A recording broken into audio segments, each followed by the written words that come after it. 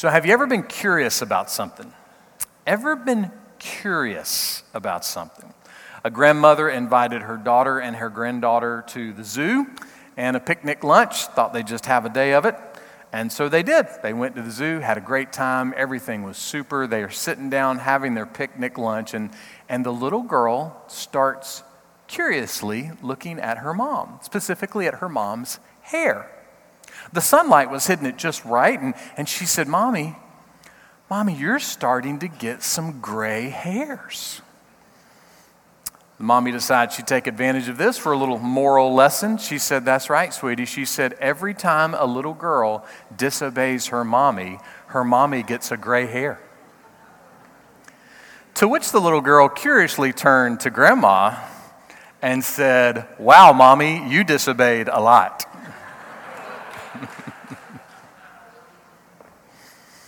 Curious. We all have our moments where we are curiously looking at something. Sometimes we're curious because we're bored. And what do? We scroll.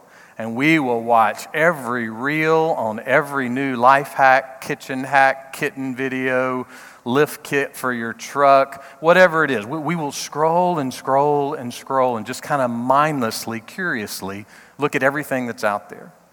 Sometimes we're curious because we're wanting the latest gossip. Right?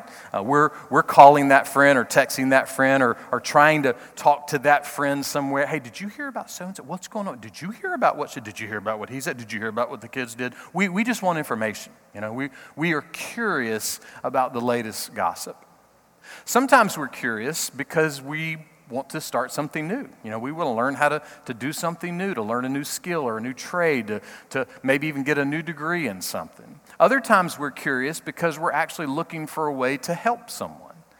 And then we're also curious about the most important things in life, right? We all have moments where we're curious. Why am I here? Why do I exist? What is this all about? And what's going to happen to me after I die? Now, those kind of questions require a little more than just being curious. Those are the kind of questions we really need answers for. Today we're going to be looking in the Bible at the gospel letter from Dr. Luke. Luke is going to write to us about those answers to those questions. Our sermon today is beyond curious. And what we hope to do is to see in these words from Luke how we really can move beyond just being curious about the most important questions and actually finding answers. Listen to Luke 9, beginning with verse 7. Now Herod the Tetrarch heard about all that was happening, and he was greatly perplexed. Now Herod the Tetrarch was the son of Herod the Great, and it is widely believed that Herod gave himself the name Great. Herod the Great is the Herod we see in the Christmas story, and he was very curious about the news the wise men brought of the new king that was to be born. But his curiosity was based on jealousy, a desire to find out if some new buck was threatening his reign. Herod the Great was an evil ruler, and he was not well liked. Josephus said this about his death. He died of ulcerated entrails, putrefied maggot-filled organs, constant convulsions, and foul breath. Now look, if after you die somebody takes a shot at your breath, you've got to be hated, right? Something's not right about that. Herod was hated. He was not well liked. And Herod the Tetrarch, well, the apple didn't fall too far from the tree. He was not well liked either. And like his father, he was curious about Jesus. He had heard about this no-name carpenter. And he had heard about miracles that he was performing. He heard that there were hundreds of, and sometimes thousands of people that would sit and listen to him teach about the truth of God for hours. I mean, y'all just got to sit with me 30 minutes, you know, this is good.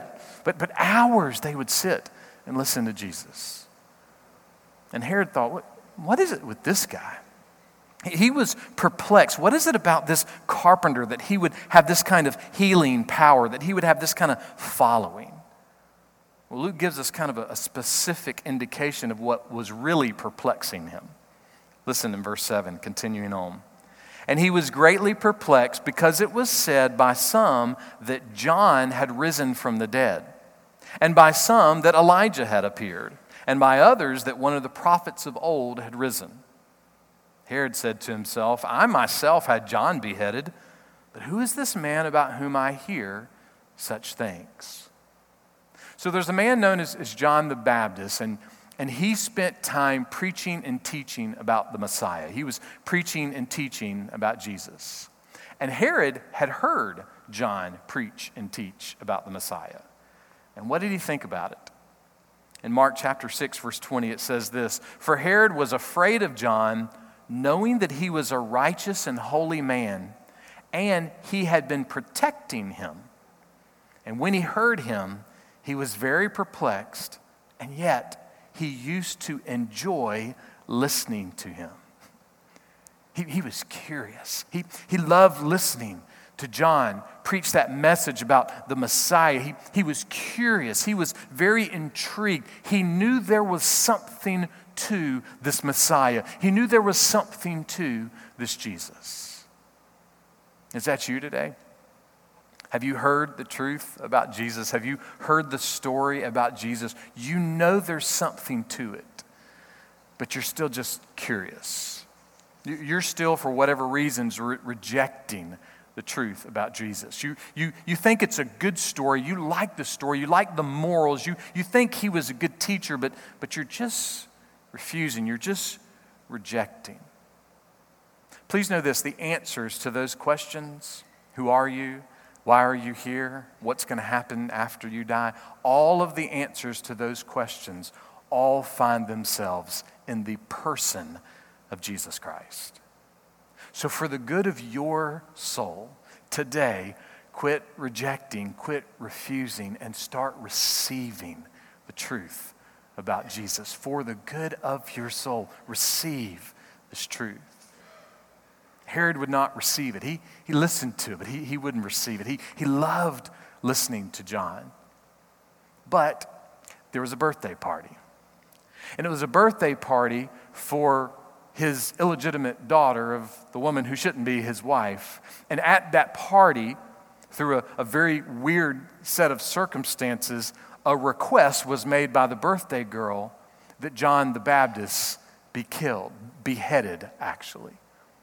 And Herod, so afraid of offending his guests, so afraid of being mocked for not being strong at this birthday party, he said, okay, we'll have John beheaded. In other words, he listened to the crowd around him instead of doing what was right. It's always a lesson for us in that.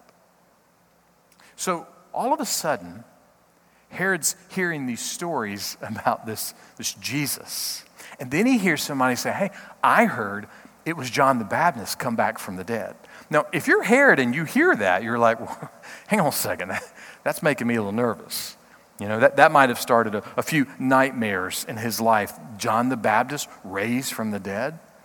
I mean, you have to think he's thinking, well, I killed an innocent man to satisfy a threat of a request at a birthday party, and now I'm hearing that he has come back from the dead. Herod was probably sleeping with the lights on there for a little while. He was wanting to know what's really going on. He was perplexed. He was probably a little afraid, but he was definitely curious. Listen to verse 9. And he kept trying to see him. Oh, there's just something about Jesus. He couldn't shake it. Even through his fear, there was something he had to see. He kept trying to see him. But I would also ask this guy was a leader. He was in charge. How hard was he trying to see him? I mean, couldn't he have just sent a messenger to Mary's house? Hey, is your son coming home for dinner? Because if so, I'm coming over. Couldn't he have sent a soldier to find Jesus wherever he was teaching, whatever village he was in, and bring him back so that he could talk to him? It seemed like Herod would have the power and the authority to make a meeting with Jesus happen, but he didn't. Maybe he was really afraid it was John the Baptist and he was steering clear, but for whatever reasons, he was only curious. He kept trying to see him, but he didn't really see him.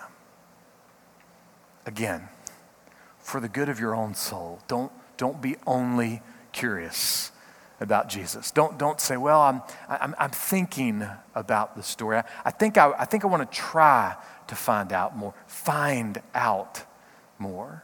Listen to the truth. Push your way toward Jesus.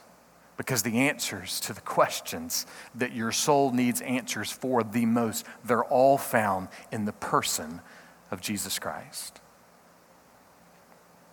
Herod is going to run into Jesus eventually. We'll see that in just a moment, what happened. But before we do that, let's see what's happening with Jesus. In the middle of all of Herod's curiosity, what's happening? What had he been hearing? What was going on?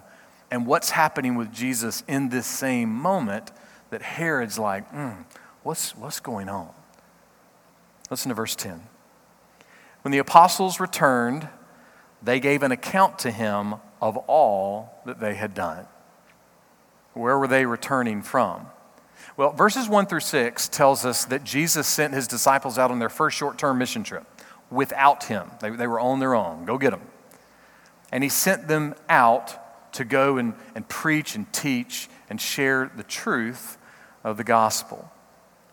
When my kids were little, I used to love when my in-laws would come from Arkansas. My in-laws are just super great, and it was super great because they would always go do fun stuff with the kids. Well, when they were here, I was always having to work a little more, so I wasn't always a part of all the daily activities. So at the end of the day, I'd come home and I'd say, hey, what'd you guys do today? Now, normally, if I would come home and say, hey, what'd you guys do today? It'd be like, oh, we did this, we'd sit around the table a little bit, blah, blah, blah, blah, blah. But not when Gaga and Pawpaw and Aunt A were here. Oh, no. It was a whole other conversation. Everybody's talking at the same time. Everybody's loud. We did this. Why? Because it was fun. It was exciting. They couldn't wait to tell me what they had done with their day. I kind of feel like that's a little of this moment. The disciples have been sent out for their first time without Jesus. They're on their own, telling people the truth of the gospel. It was fun. It was exciting. They experienced things they had never experienced before, and all of a sudden, here they are with Jesus. Jesus, we want to tell you about what happened. Here's what happened. And listen what happens next. Verse 10. And taking them with him, he withdrew privately to a city called Bethsaida. But the crowds were aware of this, and they followed him. In the middle of the excitement, Jesus said, okay, we need to get away. There needs to be some rest. Jesus knew what they had experienced. He actually told them before they left what they experienced. And he said, look, we need to go rest. And not just any rest, but the kind of rest that reconnects a person with God. Now, look, I'm sorry to offend you, but the old joke is not true that the preacher only works one day a week, okay? I can say on behalf of our staff, we're 24/7, 365 days a year. We get texts and emails and phone calls all the time. I know I've had some after midnight this week. I think Tammy has too. I mean, there's a lot going on. And I heard someone say years ago, they said, it's very interesting. The same people that would never go to their doctor or their lawyer and tell them what to do feel very comfortable going to the church staff and telling them what to do. That the very people who are not aware actually of what the job entails are very quick to go and criticize. And they said because church staff is not the kind that turns around and fights back. In other words, they just turn the other cheek. The criticizers just intensify the criticizing. That's kind of what happened to the disciples. But Jesus warned them. He said, look, I'm sending you out, but you need to know you're going to be criticized. You're going to be rejected. And they were. They were rejected by the crowds. They were rejected by the religious leaders. And you have to think that had some kind of impact on them, right? That they would hear this criticism, this rejection when they're going, oh, we've got the greatest news in the world. Just a reminder, When we leave here with the gospel full in our hearts and our minds, and we go out into the world, we should not be surprised that the world criticizes and rejects us. We should expect it, because it's exactly what Jesus promised. So Jesus told them, look, you're going to be criticized, you're going to be rejected, and sure enough, they were. Not to mention the fact that while they're out on this little short-term mission trip, they probably heard about John getting beheaded. So they're like looking over their shoulder, thinking if a sword's going to be swinging for their neck. So all of this stuff is happening. They come back, they have this exciting report, but yet they're also overwhelmed with that sense of rejection and criticism. And Jesus says, come on, we're going to go away and we're going to rest. We're not just going to rest casually. We're going to rest in the truth of what it means to know God. He wanted to refresh them. He wanted to be near them. The psalmist put it this way: the nearness of God is good for me. The disciples of Jesus, pastors, elders, church staff, deacons, Sunday school teachers, nursery volunteers, church members, professing Christians, they all have one thing in common. They need to be near God. In fact, we will not be useful for the kingdom if we cannot stay near God. The nearness of God, it's our good. It's great for us. Jesus takes his friends away to rest, to recuperate, and to reconnect with God. But they didn't go alone. The crowds heard that they were going away. How did Jesus respond? Verse 11, and he welcomed them and began speaking to them about the kingdom of God and curing those who had need of healing. Now, you know what this would feel like for a lot of us? This would feel like your 10th cousin, 73 times removed. I mean, the really, really, really annoying one, showing up at your beach house on the first day of vacation with a backpack, and they say, surprise, surprise. And surprise is probably the least thing that we would feel in that moment. We would not want it. I'm resting. I'm here to take a break. I don't need you around. And yet, how does Jesus respond? Come on in. Come on. Let me encourage you. Let me talk to you about the future. And bring your sick folks too. Bring those that need some help. Bring them on in. Jesus, when he was tired, when he was weary, when he was worn out, when he was trying to encourage his disciples, he still showed compassion and kindness, mercy, patience, and help. He helped. That's what he did. That's what his disciples saw him do. They saw his example. They follow this example. You know, we never see Jesus at any point in time. I'll say this, with people outside of the church. Sometimes he has some sharp words for people inside of the church. But we never see Jesus saying, get out of here. Go away. You're faking it. You're not sick. Go on. We never see Jesus speaking like that. We never see him talking like that. Even when he was trying to rest, Jesus showed compassion. And why did he do that? He did that because he knew that those people needed the kingdom of God. He knew they needed the kingdom of God.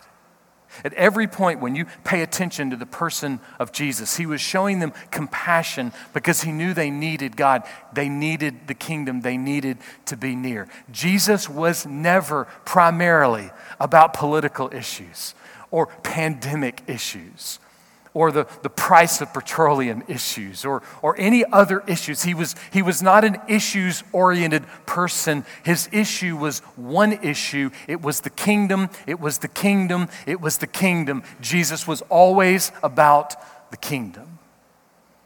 How about us?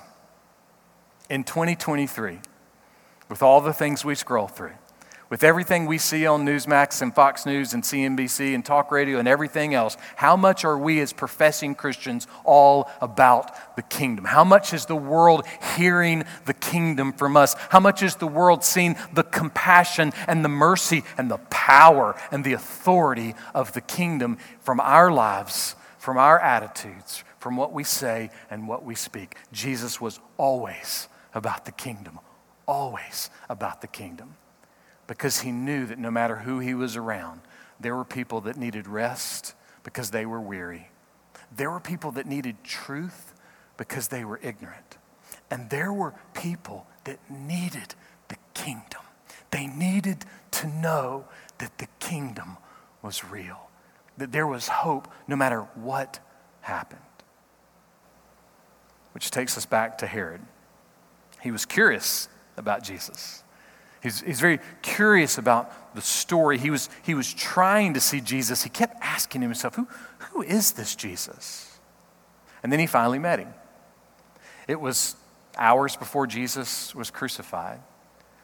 And Jesus is standing in front of Herod. Here's his moment. Here's his time. He's been trying to see him. All right, here you go. And what did Herod do with that moment? He said, hey, show me some tricks.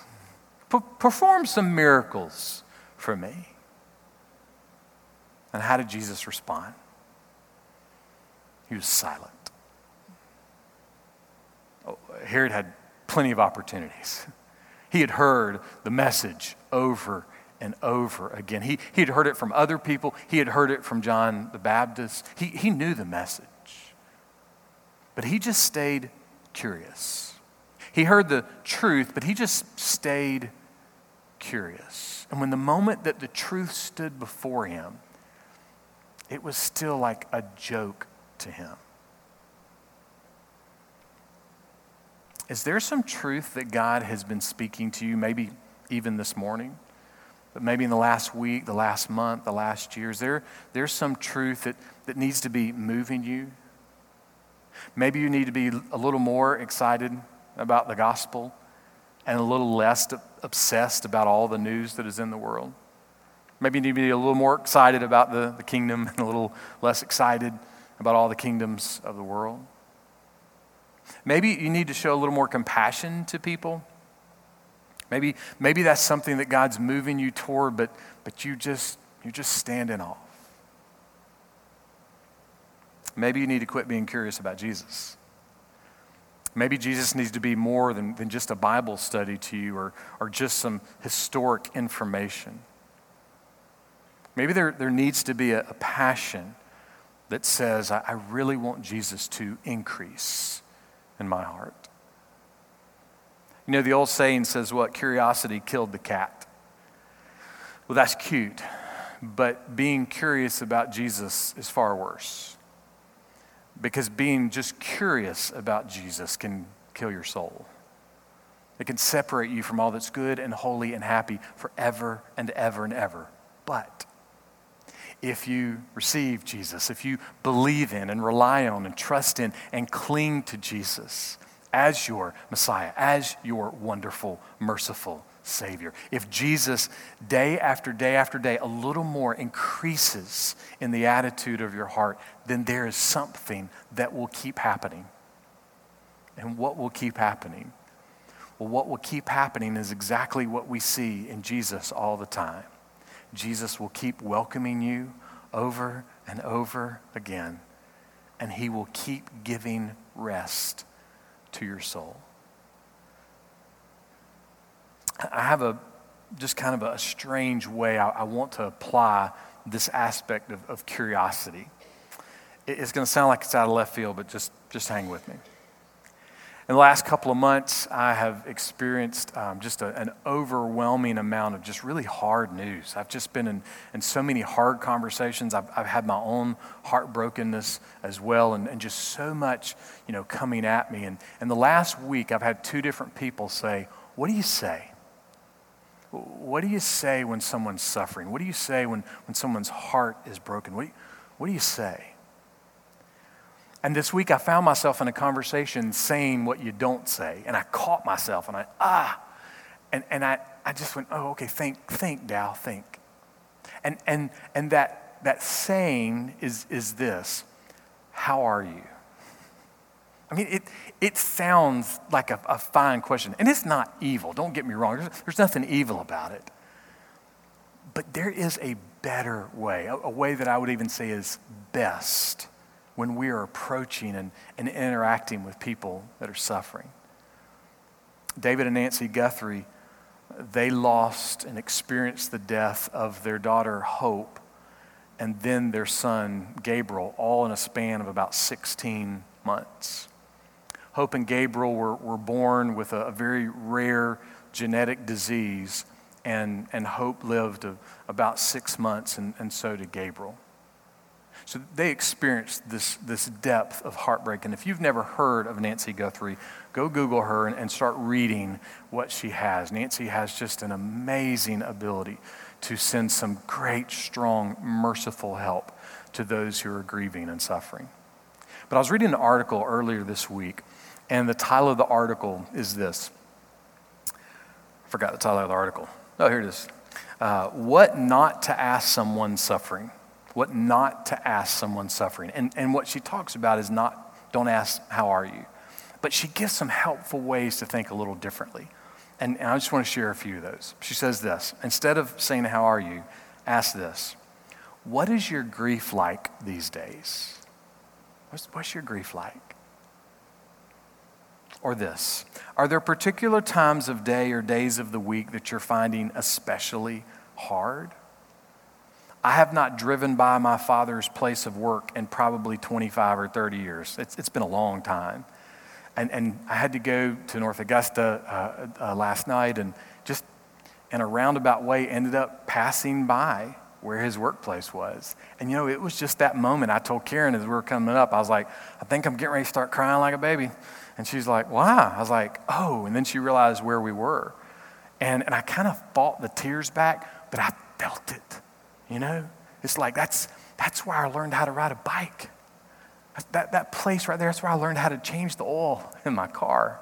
It was just this moment. My dad worked at that place for almost 40 years at that spot. And he managed it and he led it. It was part of our lives. I rode my first semi-truck in that place. And so we have those moments, right? Those moments where, are there particular times of day or days of the week that you find especially hard? Yeah, we do, don't we? We have moments like that. And then she gets a little deeper. Listen to these examples. She says, I often think of you when I'm gardening or driving by your house or going for a walk or getting up in the morning, whatever it may be. I've shared with you before, my friend Wayne used to have a paper route, and he would pray for a different person with every paper that he threw. So she's like, all right, I think of you, and this is what it says. And I whisper a prayer for you to experience God's comfort. Are there particular things I could be praying for you as you go through this time of grief? And then this one. I know that the name of the person who died, their birthday or the anniversary of their death is coming up. And it must be so very hard to anticipate that day without him or her here. What are you thinking about that day? Is there anything we could do to help you get through that day? So that's different than just how are you? And then one more. I know the holidays or Mother's Day or Father's Day or anniversary, whatever is coming up. I'll be especially thinking of you and praying for you as that approaches. We would love to have you over. Would you join us? See, it's simple rewording, but it's deep rewording. And someone would say, well, why does it matter? Isn't how are you good enough? Maybe. But why should we go the extra mile? Here's why. Because when Jesus was tired, when he was worn out, when he was exhausted, and the people came to him, he knew how much they needed the kingdom. So he showed them compassion.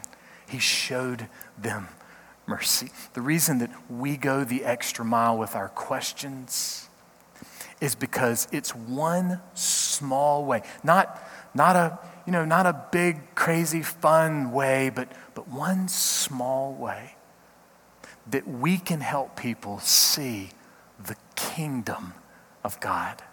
that we can help people find the welcome of Jesus, that we can help people find the rest of salvation. Because far beyond curious, the welcome and the rest that our souls are longing for right now are all found in the person of Jesus. And it's his kingdom, and only his kingdom, that is forever.